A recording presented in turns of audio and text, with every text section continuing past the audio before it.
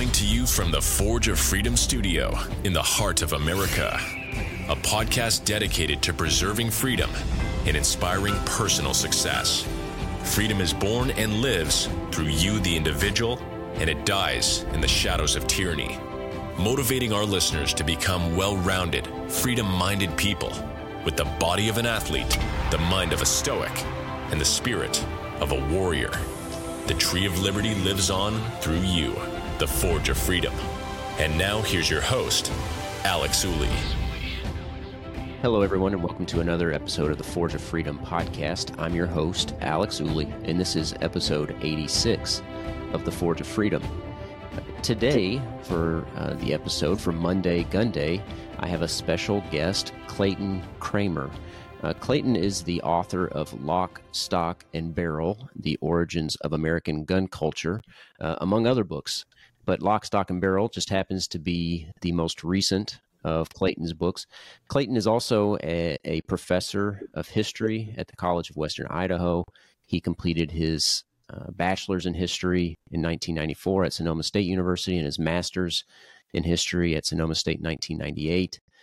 His specialty is in American history, especially the antebellum period, and his scholarly work on the Constitution has been cited in two U.S. Supreme Court decisions, Heller and McDonald. Both cases I have discussed numerous times on this channel, so I'm excited to have Clayton on the show to talk about his work and history, and also what he's been up to since the Bruen decision. Because my understanding is that Clayton's been quite busy since that decision came down from the Supreme Court in June of 2022.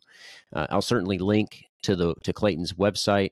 He's got a blog at Blogspot, and he's also got references at ClaytonCramer.com. So if you want to check out more about the work that Clayton's been up to, I certainly would encourage you to go check those resources out. Clayton, with all that being said, welcome to the show. Thanks for having me on. Clayton, I gave sort of a brief introduction there, and I know before we went on, before we hit the record button, we were talking a little bit about what you've been up to recently, especially in the wake of the Bruen decision from the Supreme Court.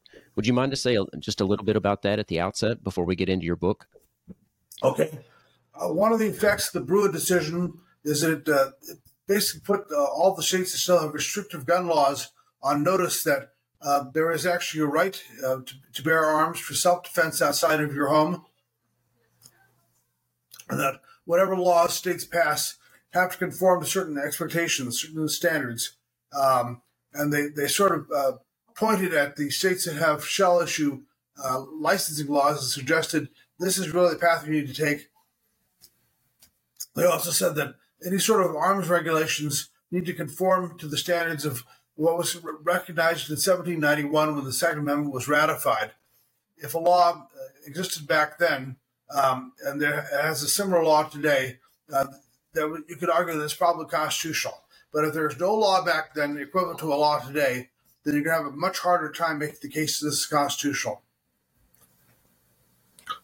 Yeah, and I think that this is partly why I had some interest in your book. As we were talking off air, I found your work and your book at a blog that I read, Gun Culture 2.0 by David Yamani, and he wrote a review of your book. But then I discovered that you had written several other books and some scholarship that's been cited by the Supreme Court, especially in Heller and McDonald. One thing I'm curious about, I know you've been busy working on sort of analyzing the historical context and some of the historical arguments that the anti-gun folks have been making and sort of the creative ways they're trying to get around the Bruen decision. And I didn't ask you about this off air, but have you been following the Rahimi case at all, which was recently argued before the Supreme Court? I've been following the Rahimi case. It's one of those cases where one of the lower court judges who heard the case made the argument, why was this guy out of jail? I mean, this is someone who had, in addition to the domestic violence issue, had been running around town, shooting into the air, threatening people with guns, and for some reason he was not in jail. I mean, the first time, okay, maybe the guy gets out on bail, but the second time that this guy gets arrested for committing crimes with a gun, the question should be, why was he given bail again? And this is a question that, unfortunately, does not get much attention. That is, a relatively small number of people commit the overwhelming majority of violent crimes in America. And to the extent that we don't keep them locked up when we catch them the second and third time, this tends to be a bit of a problem. Yeah, and I guess just briefly, it's probably good. I've talked about all of these cases, Heller, McDonald, Bruin, and Rahimi in previous episodes, but just for our listeners who may be listening to this episode in isolation, and you can correct me or give your input here, maybe fill in a little bit to my sort of summary here, but Heller, basically, the Supreme Court said that the Second Amendment is not it doesn't protect some collective right, some right of a militia. It's an individual right to keep and bear arms, particularly in one's home, was that issue in Heller. And then in McDonald, the Supreme Court incorporated the Second Amendment, saying that the Second Amendment not only applies to federal government action, but also to state government action. Of course, it was challenging law in the state of Illinois and in the city of Chicago. And then Bruin, about a decade later, said that people not only have an individual right to keep and bear arms, that it's a right that's protected not only at the federal level, but at the state level against state government actors, but that it's a right that you can exercise outside the home. It's not only a right to keep arms, but to bear arms in public. And then Rahimi is the first case to reach the Supreme Court after Bruin. And in the Rahimi case, the question is whether the federal statute 18 U.S.C. 922 G8 prohibiting someone subject to a domestic violence restraining order is constitutional. So is that prohibition constitutional? Because often those are issued in civil cases after only a preponderance of the evidence that someone is a danger to someone else. So is it constitutional to deprive someone of the right to keep and bear arms based on a lower burden of proof than a criminal standard beyond a reasonable doubt? So that's sort of the issue there in the Rahimi case. And of course, the question, as you alluded to, Clayton, is whether there are historical analogs at the time of the founding that would support the constitutionality of this prohibition. And do you have any thoughts on that? I would say the evidence is pretty clear that there is no similar law in that period. One thing that's really quite surprising is how many of the laws that we just take for granted in terms of federal laws prohibiting possession of firearms simply have no analogs. Convicted felons, for example. I've put together several declarations for several cases involving people who are being charged with being convicted felons, people or ex-felons at least, people who've been convicted in the past of possessing a firearm. I have not been able to find any law that in the period before 1791 that prohibited a person from possessing firearms for the rest of their life based on a criminal conviction. There are laws that prohibit people from possessing arms not because of anything they individually did, but because they were black, or they were slaves, or they were Catholic, or they were Indians. There is one case out of Massachusetts where Shays' Rebellion, which is one of the things that provokes the Constitutional Convention, was an act of treason against the Massachusetts government by some very upset farmers. And they had committed a felony, which was treason, which back then meant drawing and quartering. But what happened was the Massachusetts legislature, rather than try all of them, basically passed a law that said basically, we'll go ahead and grant you grant you amnesty for these crimes you committed, in exchange for which you will turn your guns into the state, and if you behave yourself for 3 years, then we'll return your guns to you. And this is the only prohibition on firearm possession for a criminal act as a result of a criminal procedure that I've been able to find throughout any of the period before 1791. Did you happen to to listen to the oral argument in the Rahimi case? No, I did not. Okay. I know there's been lots of predictions, people trying to read the tea leaves. I read the work. I'm sure you're familiar with it. Well, I know you are, because you've referenced some of his work in your book that we're going to talk about here just momentarily. Stephen Holbrook. He's written quite a few books about the history of the Second Amendment and the right to keep and bear arms. He talked about the examples of surety laws and a phrase, and noted that they were distinguishable in very important ways from the prohibition on people subject to a domestic violence restraining order. Number one, because an affray was a criminal issue, whereas a domestic violence restraining order is not. And the surety law was just a temporary. You could actually you could actually possess a firearm. You just had to post some surety, some bond. Basically, either you had to post it or somebody had to post it on your behalf, warranting that you wouldn't do something crazy. So, have you analyzed those two comparisons at all? Yes, the surety law, bond laws are sort of interesting because these are things that are passed where an individual goes to a judge and says, "Mr. Smith is a threat to my safety, and I want you to require him to post a bond of some sort, which he will forfeit in the event that he goes ahead and injures me." And these surety bond laws usually specified that the judge had to decide there was actually good reason to be afraid that Mr. Smith was going to hurt Mr. Jones.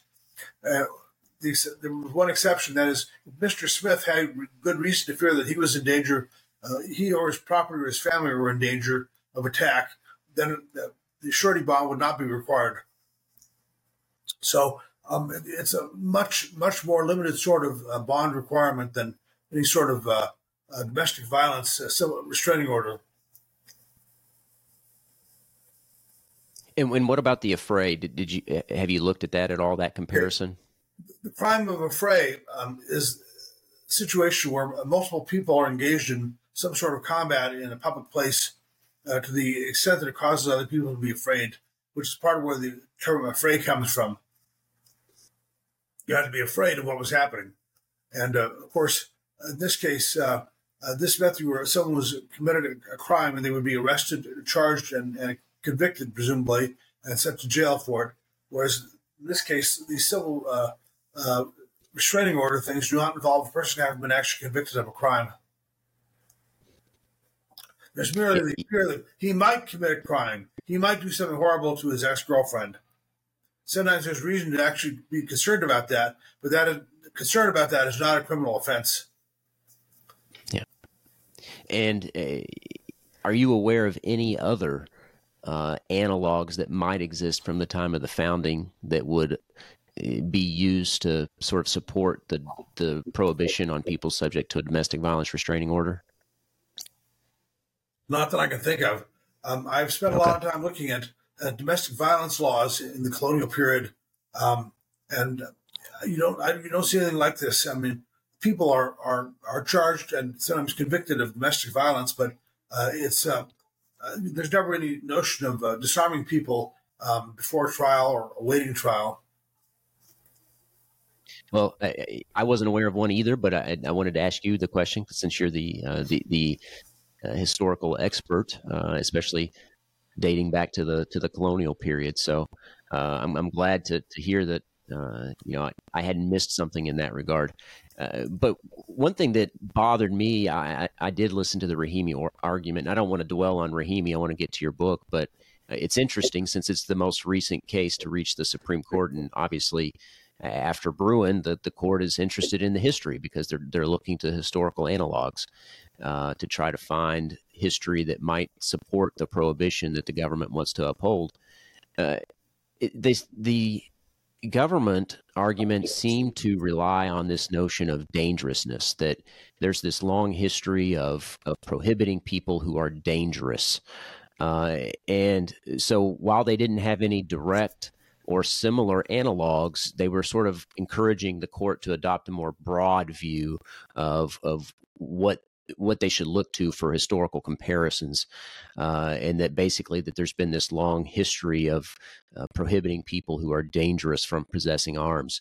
Do you have any thoughts about that argument?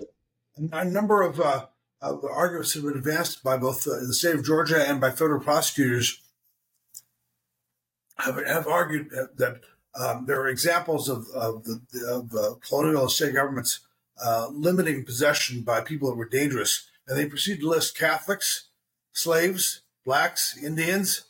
I'm surprised they're not embarrassed by this, but they're actually listing examples of these sort of laws that applied only to members of particular races or particular groups that were not specific to individuals at all. They also point to the test acts of the Revolutionary War period. During the Revolutionary War, the Continental Congress encouraged the states to pass laws that said that unless you swore an oath of loyalty to the revolutionary government, that you would lose certain civil privileges. You would lose the right to sue. You would lose the right to receive transfers of land. You would lose the right to vote, to hold public office, to possess arms. And so, in some cases, you were prohibited from certain occupations. If you did not take swear out a loyalty oath, you could not teach, for example, or be a preacher. And so they point to these, but these are in fact not cases that involve any sort of criminal behavior. These are merely people that had not taken the sworn a loyalty oath. So they're very poor examples. And these were an emergency measure taken during the revolution itself, when people were actually running around shooting at each other, really primarily a political act. This is the best they can come up with as a basis for saying, oh, this person is dangerous enough they should not be allowed arms, that they're black or they're Catholic. This has, by the way, been a recurring thing.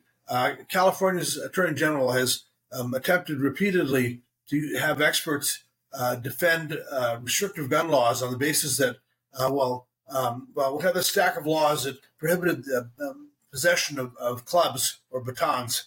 The baton was one of the issues in a California case. They list all these laws that were adopted before the Civil War, and a large number of them applied only to black people, only to slaves, or only to Indians. And for some reason, they thought this was okay. I mean, to me, it would be embarrassing to have to point to racist laws and say, this is the basis on which we're trying to justify a law today. Well, I think you're right. That's the argument that they seem to dance around. They want the court to look to this notion of dangerousness, but sort of ignore the context of that analysis, the racist context, the sort of hate context, that sort of existed in the period that they're asking the court to look to. So I hope the court sticks to a more strict sort of analogy than the sort of broad notion of dangerousness. But that was certainly an argument that was put forth during the Rahimi oral argument. So, like I said, it's dangerous to predict what the Supreme Court might do, but the oral argument seemed like the court might be leaning toward this notion of dangerousness, unfortunately, at least in my opinion. Well, fortunately, the fact that the Attorney General's office decided to appeal the range decision to the court at the same term, it turns out to be a very good thing, because range is an example of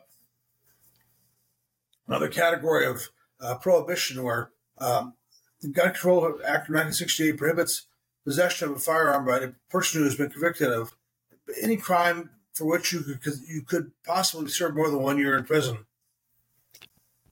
Now, this guy Range, back many years ago, he and his wife were trying to raise a family of 5 on $9 an hour. And his wife filled out some paperwork applying for food stamps, and he went ahead and signed it. Apparently, it misstated his income. I guess he was making a little more than $9 an hour. And therefore, technically, what he had done, even though he may not have actually filled out the form himself, is because he signed it, he had engaged in food stamp fraud, which at the time was punishable by up to 3 years in prison. And so he was therefore became disqualified for ever possessing a firearm. Now, the problem here is that there are a fair number of felonies which are not violent. And those nonviolent felonies can still be disqualifiers from the standpoint of federal law about possessing of a firearm. And so the Supreme Court has an opportunity here to make a distinction between people who are actually dangerous and people who are not dangerous but have been disarmed just because of the fact that they broke a relatively minor law. And the Court of Appeals in the Range case made the point that there's all sorts of things which are criminal acts, which if you go ahead and turn those into firearms disqualifiers, they become very general bans on possession of firearms by a lot of people. I mean, would you consider a speeding ticket adequate grounds to disarm someone? I mean, obviously not. So we're in this weird situation where the court is going to have a number of different decisions where it's going to have to sort of navigate a path and decide which things fall into the category of this is a legitimate reason to take away a person's right to keep and bear arms, and which do not. Yeah. Well, I'm glad you brought up the Range case because you're right. That's going to, I think, help the court draw this distinction that you're pointing to. The last I'd seen, the court hadn't taken, they granted review, but I hadn't seen that they put it on the calendar yet. They conferenced about it, but I don't think it's on the calendar yet. So I think I you're hope right. they. I don't think it's been. I don't think it's been conferenced, but the fact that they've been that has been granted for review suggests that it might be an opportunity for justices to say, okay, let's consider both of these sort of as part of a larger question of where does this right go. Yeah, and I hope they do that because that sort of takes the unfavorability of the Rahimi sort of, the character of Rahimi. He's sort of this bad dude that nobody has any favorable sentiment toward. And let's look at the larger question, and sort of take out the sort of personal or emotional response to the Rahimi. Even Rahimi's attorney, Rahimi. Even Rahimi's attorney during the oral arguments, from what I've read the transcripts, was not prepared to say anything nice about him. Was sort of agreeing that in fact Rahimi was sort of a dangerous person. Mm-hmm. Yeah, that was my recollection as well. All right, well. Clayton, if it's okay, we'll get into your book. I certainly appreciate your commentary there on Rahimi and sort of what's going on at the Supreme Court. I enjoy your perspective in that regard. One thing I mentioned, obviously, you're a historian, but you haven't always been exclusively a historian. At least you were a software engineer. Is that correct? Yes. When I was going to USC, long ago, when I got out of high school, my plan was I wanted to be a research chemist. In particular, I wanted to study the behavior of palladium metal and how it interacts with hydrogen. So I already had a very specialized plan. I ran out of money at the end of my first year at USC, and I could not get a job flipping burgers anywhere, but I was able to get a job at Jet Propulsion Labs working on the Voyager mission. So I ended up switching from my interest in being a research scientist to being a software engineer, and that's what I did until 2014. I worked for several startups in California building telecom and datacom equipment. And then after 9/11, there really wasn't much of a market for software engineers in the Bay Area anymore. There was actually more demand for software engineers in Boise than there were in California. So I moved up here, which, believe me, is a giant improvement over living in California. I do sort of miss the weather sometimes, but big deal, one thing. But when I was working for a couple of these startups in California, I said, I had to go back to school and get my computer science degree. One of these days, employers are going to start to say, it doesn't matter how good you are, we really need you to have a computer science degree. So started taking computer science classes, and I discovered that I could take 2 history classes and get A's in both of them with less effort than taking 1 computer science class, because one of them is a very demanding discipline, and the other, not so much. Which doesn't have to be history doesn't have to be demanding discipline, as demonstrated by some of the people who have PhDs in it. So at about this point, California passed the Roberti Roos Assault Weapons Control Act of 1989. I was pretty upset about this law. It made really no sense. They had chosen to ignore the underlying problem, which was that the killer was a person with a long history of mental illness, who had had numerous run-ins with the law and had never actually been locked up for very long. And so they passed a law to deal with one particular case, one at the time relatively rare one. And they swept into the mob of the state large numbers of Californians who were no danger to anyone just because they owned a semi-automatic weapon. So I said, I think I'm going to change my major to history. Maybe I can do something to change things. So I changed my major to history. By the time I got my bachelor's degree, I'd just gotten my second book published. And then I took a year off and wrote a book about Black history. And then I went back the following year under peer pressure from my wife, who was working on her master's in English. Completed my master's in history. My master's thesis was published as my 5th book. And then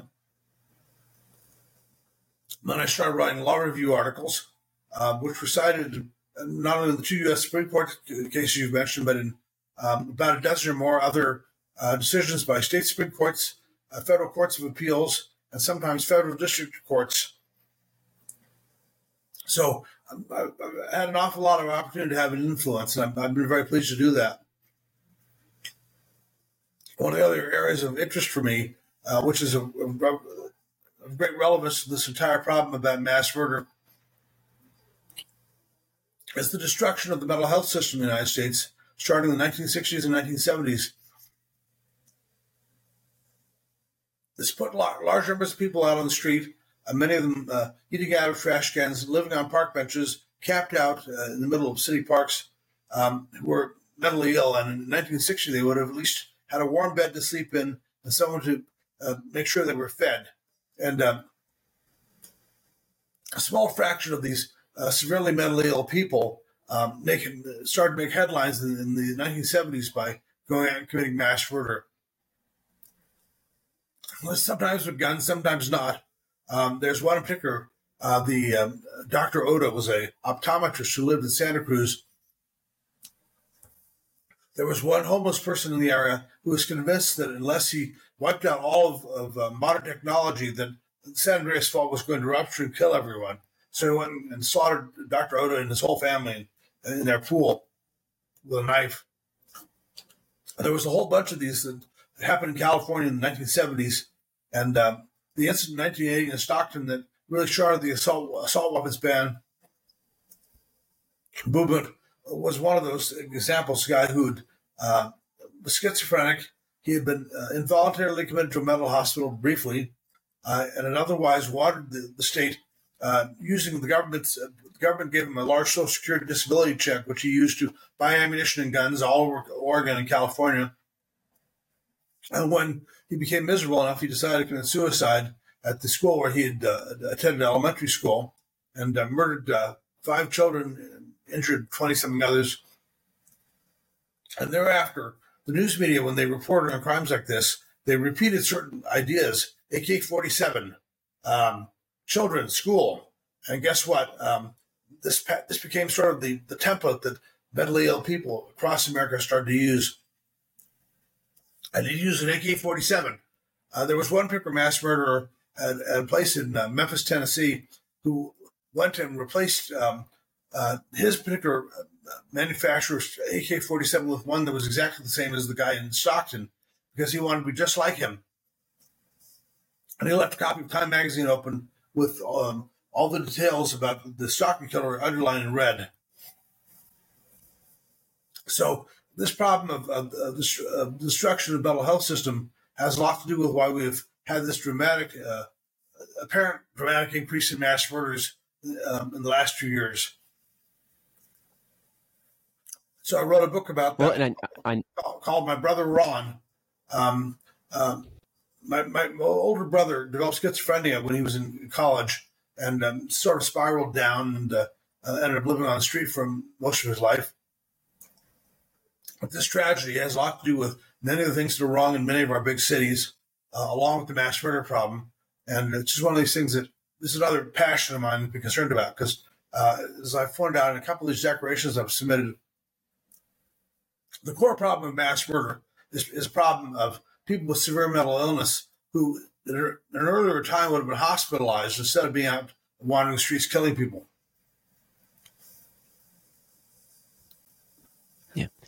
Yeah, and I'm glad you mentioned that. I'm looking at your website here. Again, the book is My Brother Ron, A Personal and Social History of the Deinstitutionalization of the Mentally Ill. In this book, it looks like it was published in 2012.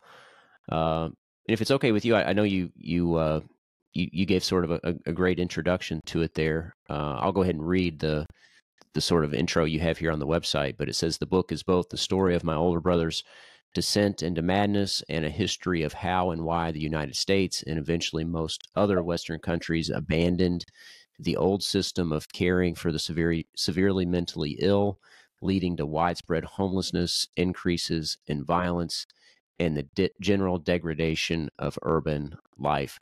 Now, this is something that's extremely interesting to me as well. I'm a criminal defense attorney. That's what I do mostly day to day. So I see this a lot, especially in drug cases. Have you discussed or looked at all into the sort of the relationship between sort of this mental illness problem and the sort of increase in the enforcement and the use of drugs, especially opioids? It's certainly the case that some categories of mental illness have strong correlations, causal relationships with particular drugs. Marijuana, for example, is now well established to be a cause of schizophrenia. There is a genetic component to schizophrenia, but people whose genetic disposition is that direction, it appears that marijuana is a significant part of why they develop schizophrenia.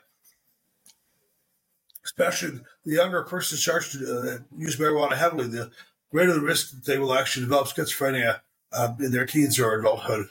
And of course, one of the side effects of this is that schizophrenics mean the popular culture, the notion that the person who's hearing voices is mentally ill, and that in fact schizophrenics develop hallucinations. They hear things that aren't there. They see things that aren't there. In some cases, they start to feel like there are bugs crawling under their skin, or in some cases, that their skin is on fire. Now, these sort of hallucinations, as you might expect, can cause people to do some really ridiculous and dangerous and horrible things. And this is one of the reasons that people with schizophrenia are overrepresented among people who've been convicted of murder. Mm-hmm. Same thing is true for bipolar disorder. Bipolar disorder 1, again, they're overrepresented among people who've been convicted of murder. Not just mass murders, but even individual murders. Yeah. So there's a lot of go ahead. Sorry. Connection between drug abuse and mental illness and murder. Yeah. Well, I appreciate your commentary there, and that brings me to another point too. Talking about this book, you've got, it looks by my count, you've got about 10 books, approximately anyway. 9. 9. Okay. Well, it looks like 3 of those at least have been written since 2000, or at least published since 2016. And you've got one about climate change and social conservatism, and then most recently the Lock, Stock, and Barrel book. But one thing I'd like to mention too, I mean, you've certainly been a prolific writer in books and also scholarly work, but you also suffered a bit of a health setback, and I don't want to put you on the spot to talk about this. I'm happy to cut it out of the podcast if you're not comfortable talking about it. But you've written at least 3 of those books since you had that health setback, right? Yeah. In 2013, I had a kidney stone, and I drove off to the hospital, a lot of pain, thinking I was having appendicitis. I pull up to the front door of the ER, honking my horn, get out of the car, start walking towards the front door, vomiting because of the pain. Kidney stone is really bad. And as I'm sitting in the emergency room, the ER doctor says, your heart sounds kind of funny.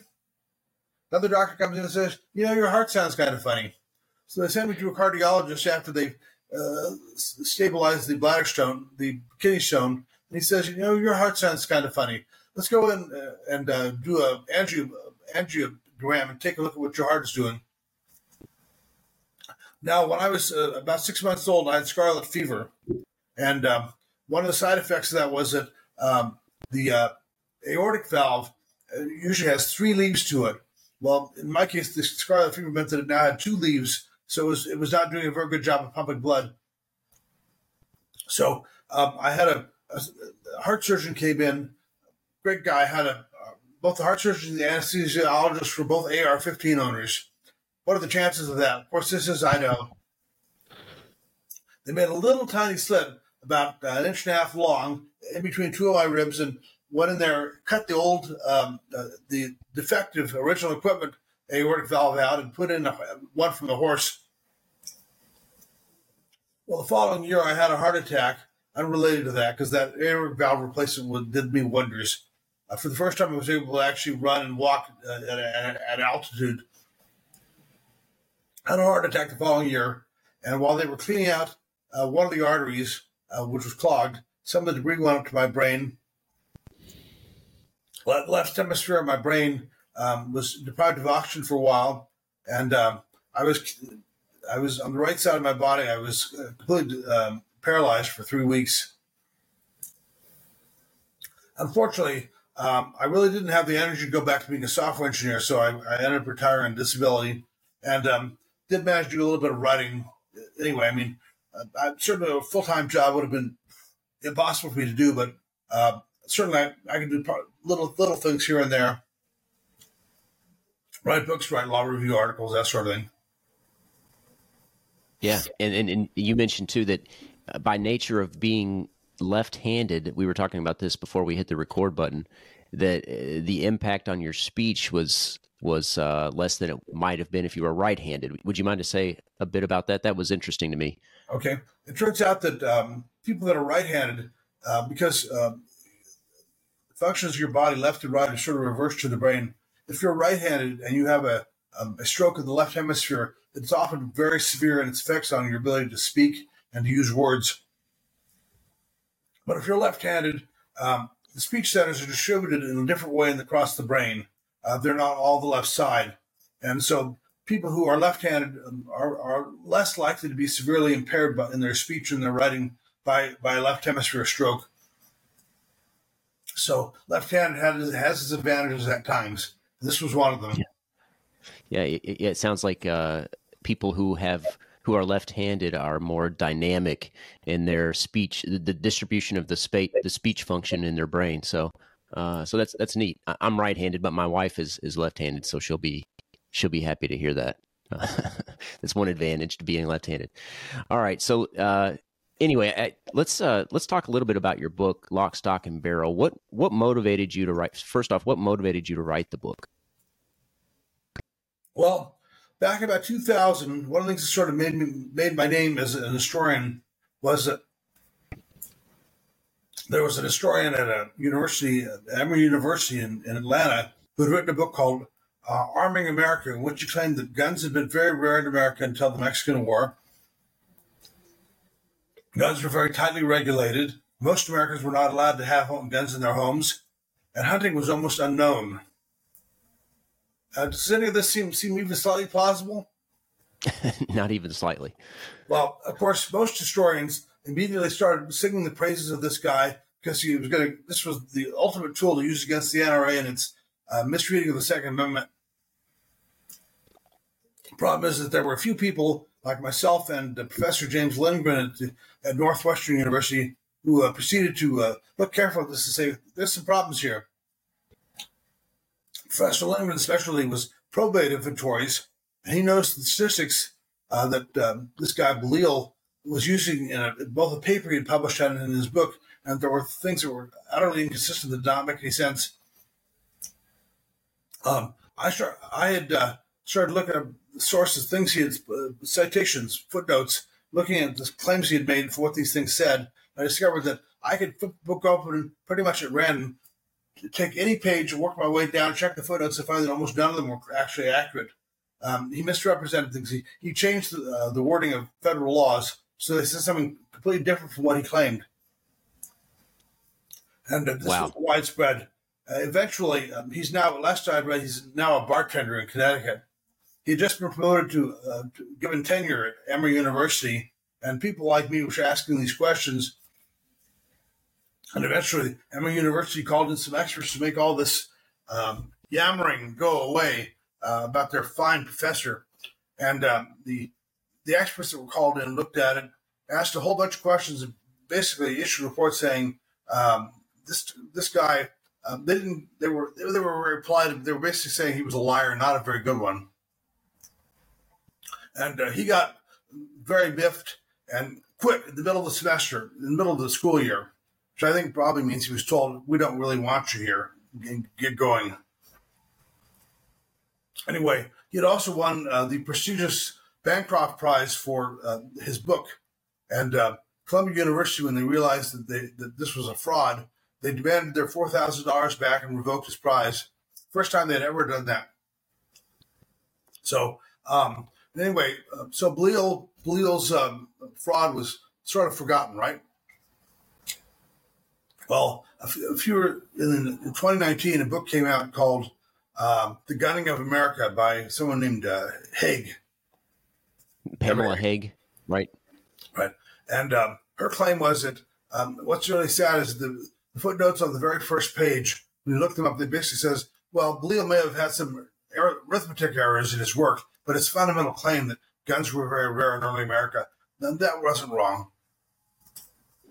Unlike Belil, who basically just made things up, Haig's book is more a matter of fairly careless reading and pulling things out of context and feeling to realize, oh, gee, if I look at the page before this, I would see something completely contradicting my claim. But so it was basically wrote a book analyzing the flaws in her claims and looking more generally at the development of gun culture in the United States. So her book did not get anywhere near the press that Arming America did. And not surprisingly, my book, refuting Belil, got almost no attention at all. And so my book, Lock, Stock, and Barrel, also received almost no attention at all, because her book received almost no attention at all. So this is one of the frustrations. I should warn you that you don't usually make money writing books. What you do is you make money writing articles or working as an expert witness in court cases as a result of the research that you've done. Well, I wouldn't mind. Maybe at the end, I'd like you to say a little bit about that, because you're still doing some work on some court cases around the country. I know, at least in California and in a few other states. Of course, especially in light of Bruin, there's been sort of a firestorm of cases with lots of demand for an expert in history, in these cases, because that's, of course, the standard set forth in Bruin is if the challenged law implicates the Second Amendment, the government has the burden to show that the prohibition is consistent with the text, history, and tradition of the Second Amendment. And so people like you are in high demand, I would think, yes, in these cases, going around state and federal courts nationwide. So at the end, I'd like you to say a little bit about that. But sticking to Lock, Stock, and Barrel for at least a little bit longer here, you mentioned this Belil and Haig. And these are sort of, I think, what you would refer to as revisionist historians, right?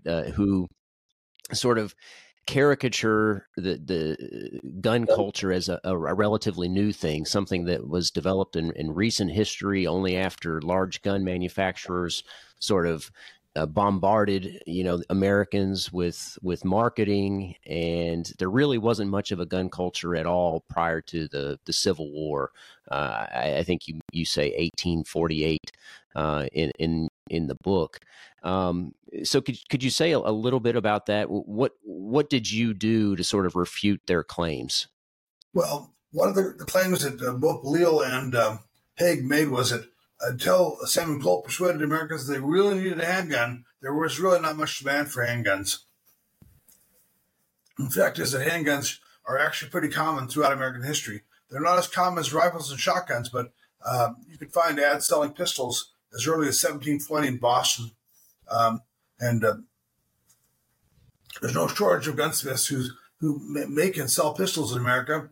And it's not at all difficult to find evidence that handguns are fairly regularly carried and used. And this is not the result of clever marketing. This is the fact that Americans from the very beginning have carried handguns for self-defense. One of the things I did when I was refuting Haig's book is she made some references to things that were in Samuel Colt's business records. And I've been asked to go speak at the University of Connecticut Law School about the problems of mental illness and mass murder. So my wife and I, while we were there, we went to the Connecticut Historical Society and looked through Samuel Colt's records. We had the letter book showing all the letters that Colt had written, basically to and from wholesalers. And it was a chance to see that it's possible to advance in life even when you can't spell and your handwriting is terrible. Samuel Colt's handwriting was absolutely awful. But it was also pretty easy to establish that there was a very high demand for handguns. Most people don't realize that repeating handguns are not Samuel Colt's invention. There are what are called pepper boxes, which are a type of repeating handgun, which was in common use from throughout the period before Samuel Colt. And in fact, there are even flintlock pepper boxes that were manufactured in the late 18th century.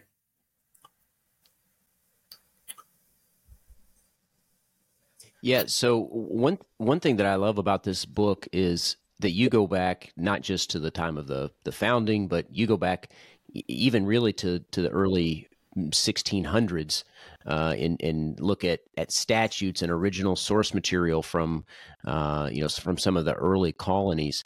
And you even talk about, for instance, some laws in Virginia, at least one I remember, where there was a law that required church attendance and that you be armed to attend church. And so these sorts of things were, I think, and correct me if I'm wrong here, meant to point out that firearms ownership and the carrying of arms in public was not only common, it was expected. It was required. Yeah. In fact, in some colonies, from the age of 15, you were required to show up for militia duty with a gun. And this is something that has become an issue in some of the states that prohibit possession of handguns for people under 21. Is we can show that not only were there no laws prohibiting people under 21 from possessing firearms, there were laws requiring them to possess them. Yeah, and it wasn't always and this goes, you mentioned the militia there, that some people were required to possess them so that they could appear for participation in the militia. But it wasn't just for that, right? I mean, it wasn't exclusive. The purpose of serving in the militia wasn't the only reason that firearms were required to be owned. There were other reasons that people either owned them voluntarily or that they were expected to carry them or required to carry them, like for attending church. Would you mind to just give a few examples and talk about some of those? Sure. Both Georgia and South Carolina passed laws requiring you to be armed when you went to church. And in the case of South Carolina, they actually required elders of the church to search men coming into the church to verify they were actually armed. And in some places like Plymouth Colony at one point required that if anyone was, that no person could travel to Boston, which was a separate colony, individually, and if in a group they had to all be armed. to defend themselves against an Indian attack. So, and of course, lots of people are armed because they hunt. This is, after all, land filled with wildlife that has never heard a gunshot, and it really doesn't have much fear of people. So hunting is not difficult here. And there's lots of accounts of people describing how almost everywhere you go, there are huge flocks of birds available to be taken by hunting. Yeah, and you look not only at some of the laws early on in the colonies, but also other original source material like letters and news publications, newspapers, things like that. And there were these publications or letters that encouraged settlers to bring a firearm or to acquire a firearm when they arrived for the purpose of hunting and also for defense, right? I mean, it wasn't something that very few people did, and it was something that people were encouraged to do before they even got here. Yeah, Maryland actually required that if you came here to settle, you had to bring a gun and ammunition. Yeah. To even, I think you mentioned even to obtain title to property in Maryland, I think this was Maryland, you had to have a firearm. Is that right? Yes. Several colonies also had laws that specified that if you came here as an indentured servant, once your term of indenture was over, you were now a free person. Your master was required, in the case of men, to give them a gun because they would have to have that in order to perform militia duty if they were called to it. Yeah. That's something people don't realize, that militia duty was something that was imposed on pretty much every free white male until 1903 by federal law. Yeah, one thing, as I was reading your book and preparing for this episode, I came across an article, and this is partly what I love about your book. You just take us right to the original source material. But the article was called, and this is from Intellectual Takeout, it was called "Why People Fall for Fake History." And this sort of gets to your point about refuting Belial and Haig. And the article says here, because accurately reconstructing the past is difficult and painstaking work, it involves consulting largely unknown works, reading obscure texts in their original languages, and avoiding hasty generalizations. Most people have neither the time nor talent nor energy for it, so they rely on select paragraphs in their history textbooks and journalistic presentations of the past. They content themselves with oversimplified narratives that confirm their biases. Would you agree with that? Do you agree with the sentiment in that about why people often fall for the sort of fake history that, like put forth by Belial and Haig? Yes, I would, because especially if the fake history satisfies a political need they have, that is going to definitely be a reason to take it seriously. Yeah. Yeah. A great many of these cases I've been working on have involved the state basically telling a bunch of people who have PhDs in history, hey, we need evidence to prove that that this law that we're trying to justify has some historical basis to it. Please go find us something. And so these PhDs in history go off and find stuff that in many cases isn't there. You know, I've gotten way too many of these where I've looked at the source that they cite and discovered it doesn't say that at all. And but it's what the state wants to hear, and so the state goes ahead and pays experts, in some cases $750 an hour, to go through and create basically nonsense. Would you mind, with that in mind, would you mind to talk about what sort of process you went through to collect the source material for this book and what challenges you encountered coming up with the source material? Well, first of all, you need to know where to start looking. One place to start looking is there is an enormous number of travel accounts, people who visited America in either the colonial or early republic period. They recount what they saw, the things that they did, the places they went, the people they talked to, and it's often really quite interesting work. And you find an awful lot of accounts of people who moved out to the frontier. There's one book that Michael Belial had said was one of many books that showed that guns were not commonly present on the American frontier. So I opened up that book, and it has an entire chapter titled "The Rifle." It opens with, "Reader, were you ever fired with the love of rifle shooting?" And this is a book that makes apparently no mention of guns, at least remarkable. So this involves reading, I don't know, hundreds, maybe thousands of pages of books written by people over quite a period of time, seeing what they had to say about the times. Another thing that's very nice is that in the last few years, books.google.com has become a major source. They've digitized, I'm not sure how many pages, but a vast number of books from libraries all over the world. And I can go through and I can ask to see, okay, I want to see all the laws that were passed by Indiana in 1819. And boom, there's the volume, the printed copy that I can search through. And if someone gives me a page number, and I can look that up and see if they've actually accurately quoted it. And much of the time they have not. Many of these historical experts whose declarations I've been rebutting, all I have to do is find the original document and see that they are quoting it out of context, or in some cases they're leaving words out. Words that really change the meaning of it dramatically. So you start, like I said, kind of really going back even to the early 1600s in your book, and sort of drawing out the fact that not only was gun ownership common, it was expected, it was required in lots of circumstances, and you sort of proceed chronologically, mostly through the modern era. And you provide tons of original source material. One thing I'd like to just touch on, and there's no way we can touch on all the history and examples here in this podcast. I would encourage people, obviously, to get your book and read it. Of course, I think now it's more important than ever for people to understand this, especially in light of Bruen, if people want to understand the arguments that are being made in court and understand some of the revisionist history arguments that are being made by the government in lots of circumstances. But one thing I'd like you to talk about before we get to what you're up to these days in terms of your work as an expert, is this notion that somehow gun culture didn't really start until there was heavy marketing by these gun manufacturers like Colt, like Winchester.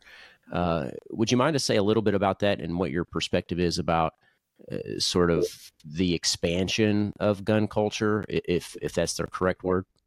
I'm not sure that there's ever a time when you can say there was a gun culture. Guns have been part of our culture from the founding of this country.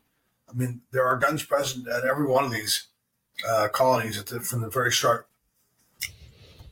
Maryland, for example, within a few years of the colony being founded, actually has several gunsmiths making guns, which kind of surprised me. See guns being made so early in these colonies. Part of it is that Americans industrialized pretty quickly. By the 1650s, in New England, they were successfully smelting iron from bog iron, which is a type of iron ore that's often found in swamps. And from this, they were able to make steel. And pretty quickly, I mean, guns are such a fundamental part of Western civilization, at least since about 1500, that it was sort of unavoidable that guns would become a fundamental part of our culture. Yeah. All right. Well, I think that's where we'll leave it with your book for now. Like I said, I'd encourage our listeners to go check it out. I'll link to the Amazon link so that people can go check it out and purchase it. Is there a better place for our viewers to buy it, or is Amazon as good as any? Amazon's fine. Okay. Well, I'll link to that in the show notes so our listeners can find it easily. And I'll also link to your website with the list of your other books. But obviously with your expertise in gun culture and gun history and just history in general, you're somebody who I expect would be in high demand, especially with all these cases being filed in the wake of Bruen. Can you say a little bit about what you're up to these days? Are you busy? I take it. Working on some of these cases. Busy does not even begin to describe it. I mean, I've actually lost count of how many different cases I've been asked to either submit expert declarations in or write rebuttals to their expert declarations in. just got a victory today.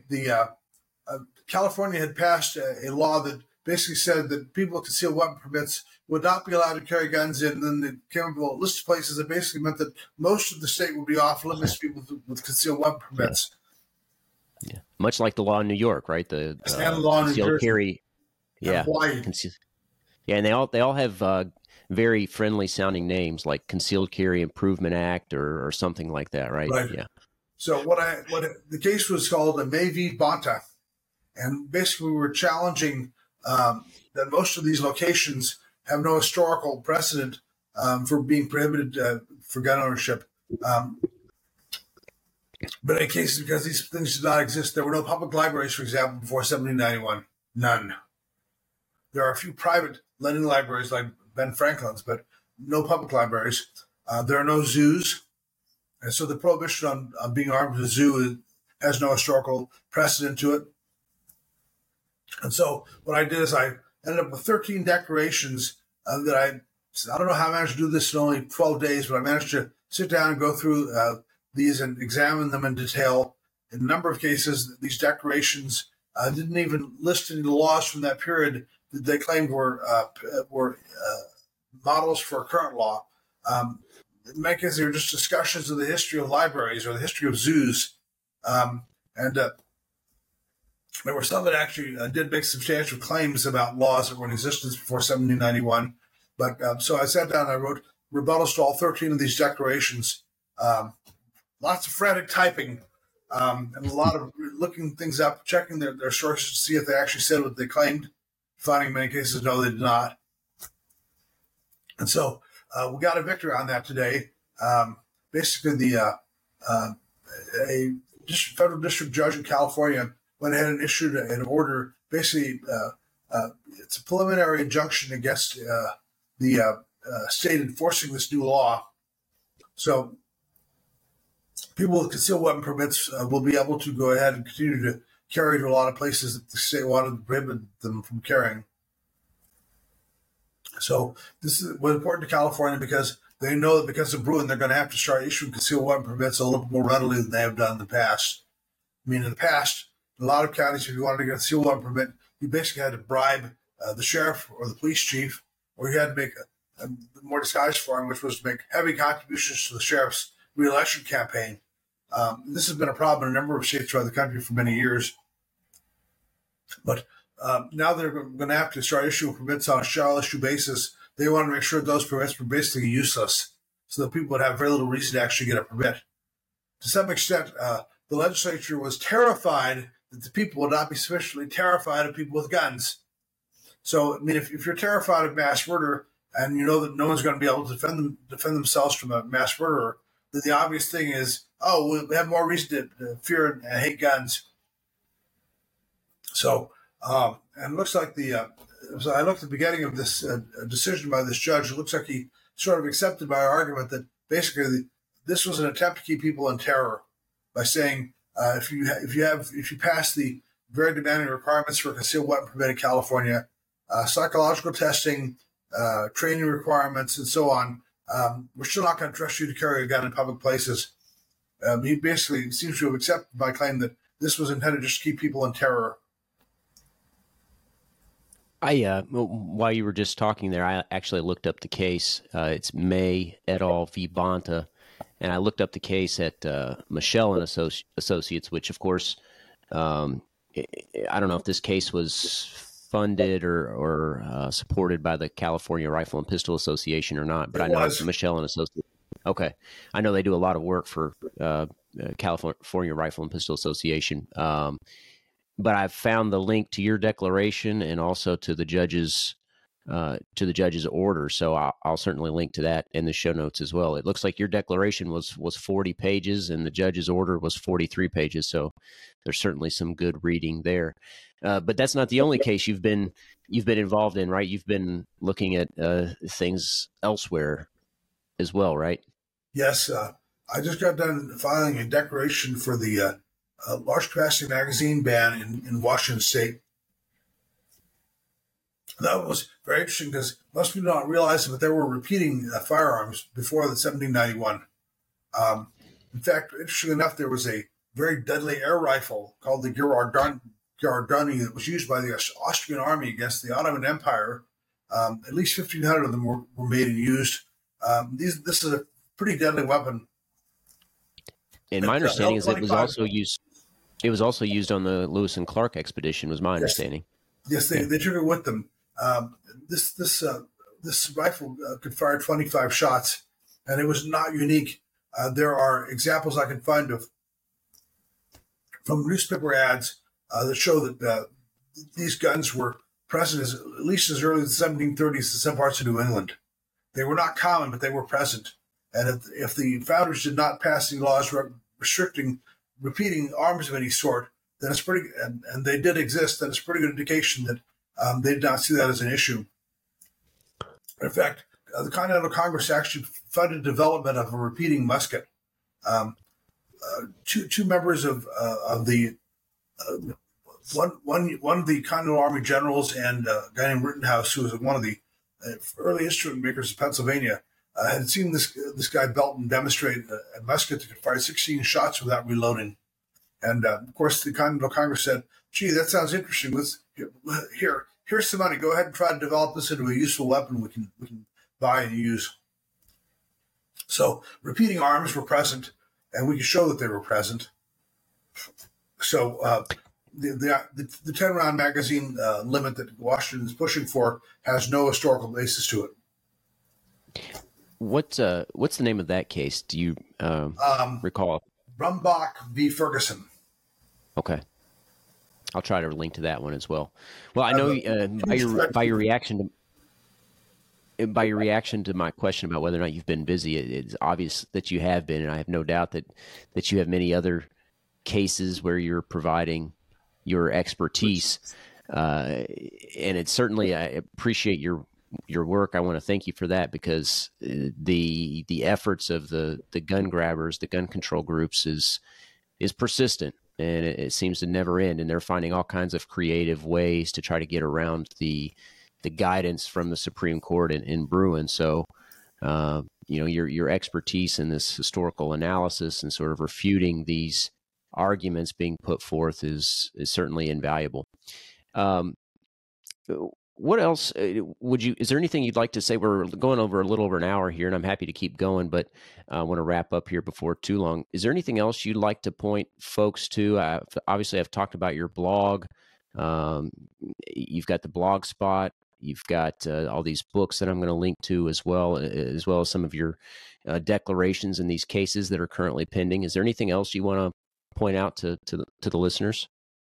Well, if you're at all curious, on my website, ClaytonCramer.com, one of the links is to scholarly articles that I've published. And on that page is a list of all of the court cases where my work has been cited. It's a fairly long list. And tragically, I have trouble keeping up because I get notified by Google on almost daily basis when a court case citing my work has shown up. I've got that link pulled up in front of me now, and I just by a brief glance, I mean, I see cases that I recognize and have talked about on numerous occasions. So I'm looking at Duncan v. Becerra out of the Ninth Circuit, Young v. Hawaii, Ezel versus City of Chicago, which was out of the Seventh Circuit. So lots of really important cases that where your work has been cited. So certainly would encourage people to go check out that, and of course any declarations that you've submitted in any of those cases. All right, Clay. Well, I really appreciate you taking the time to chat with me and to join the show. I want to give you an opportunity here. Any last words you'd like to tell the audience before we close up? Nothing comes to mind. Just remember that this is going to be a fairly long-term struggle. We're dealing with people for whom this is a form of religion. There's an irrationality in their fear of guns, and more important, the fear of the people that own them. Those of us that are the deplorables really scare the wits out of them because we're not easily told what to do. I used to get my ice cream cones from a woman with a tattoo on her arm. It was not a particularly fashionable tattoo. It was just a number. She was one of the survivors of the Holocaust. And she was very fortunate that her value as a capital good, as a capital asset, making things for the National Socialist government, was greater than her scrap value, the value she would have had if they had gassed her and taken her apart for her gold fillings. But I mean, that's what happens when governments have unlimited powers. More than occasionally, they run completely out of control in their effort to use that power in inappropriate ways. Being armed is one of our ways to resist that. Yeah. Yeah.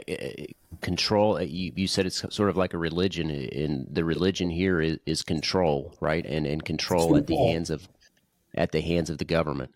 And it's fair. And like you people said, like us that might say no. Yeah. And like you say, an armed citizenry is the sort of antidote to that. Yeah. Yes, and in the case I just submitted, just submitted in Brumbach, I point to Federalist 46, where Madison actually says that a tyrannical government would be resisted by 500,000 armed citizens. Yeah, yeah, it's a great. I'll link to that as well. Federalist 46. Of course, encourage people to read the Federalist Papers in their entirety, but I'll link to that one in particular. The other thing I want to point out here in closing, early in your book, in the preface, you reference the book 1984 by George Orwell, and it seems more and more prophetic, sort of the further we go into the future. But you reference this quote. It's a Ministry of Truth slogan. He who controls the past controls the future, and he who controls the present controls the past. Would you mind to say why you included that and why that's I love that quote. But why did you include that in the book? Michael Bleel's attempt and also Haig's attempt to rewrite the past, make it into a past where there was no guns, and according to Bleel, there was no violence between whites, is an attempt to create a past that did not exist, because he's trying to create a future where there are no guns. Yeah. And so perfect. Be very careful that we do not let history get modified to suit the needs of the present. Yeah. Well, and I think that's a very useful quote to include at the beginning, because I think it helps people understand why the history that you're giving them is so important, because to understand where we are and where we're going, we have to understand where we've been. And this sort of revisionist history is trying to change not only the narrative of history, but the course of the future by rewriting history. So I really like that you included that quote. The last thing I want to mention here, you mention in the closing of your preface sort of questions that you address in the book. And I think this is helpful for people to sort of get an idea for what you address in the book. And there's 5 questions here. You say, was gun ownership and in consequence gun manufacturing and gunsmithing rare before 1840? We've talked about that. Was the civilian market for pistols small or non-existent before 1848? How did gunsmithing, including gun manufacturing, develop in colonial and early Republic America? What role did the gun manufacturing industry play in not only transforming American industry, but also creating the modern industrial world across Western civilization?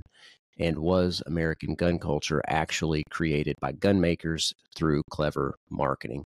So all the things we've talked about today here in the show, and as well as these questions you address in your book, I'd encourage people to check it out, like I said, because it helps people understand real history, not the revisionist history that we often hear in the media and from gun control advocates in cases circulating in the federal courts nationwide. So this book will arm you with the history that you need to know to be informed and to refute the narrative that's being pushed by these gun control advocates. So, of course, you wrote this and it was published in 2018. You didn't know that the Bruen decision obviously was going to come down in 2022, but I think it was very good timing. So thanks for the book and thanks for your time joining the podcast. Okay. Thanks for having me. Anytime you want to come back and talk, for example, about the thing about the role of gun manufacturing in creating the modern industrial world. That in itself was a fascinating half-hour to an hour discussion. Machining is one of my little hobbies. So, oh, excellent. Yeah, I'd be glad to have you back on. That sounds like it'd be an interesting podcast. Yes, and it's interesting, even a lot more broadly than just about guns. Yeah. So, okay. All right. Well, thanks again, Clayton, for joining the show. And thanks, everybody, for tuning in. I hope you enjoyed it. If you did, don't forget to like and subscribe to help us spread the message of freedom. And until next time, remember, you are the Forge of Freedom. Thanks for listening to this episode of Forge of Freedom. Be sure to subscribe wherever you heard this podcast so you never miss a future episode. For more information or to connect with Alex, you can go to forgeoffreedom.com or follow him on Twitter @ForgeOfFreedom. Until next time, remember, you are the Forge of Freedom.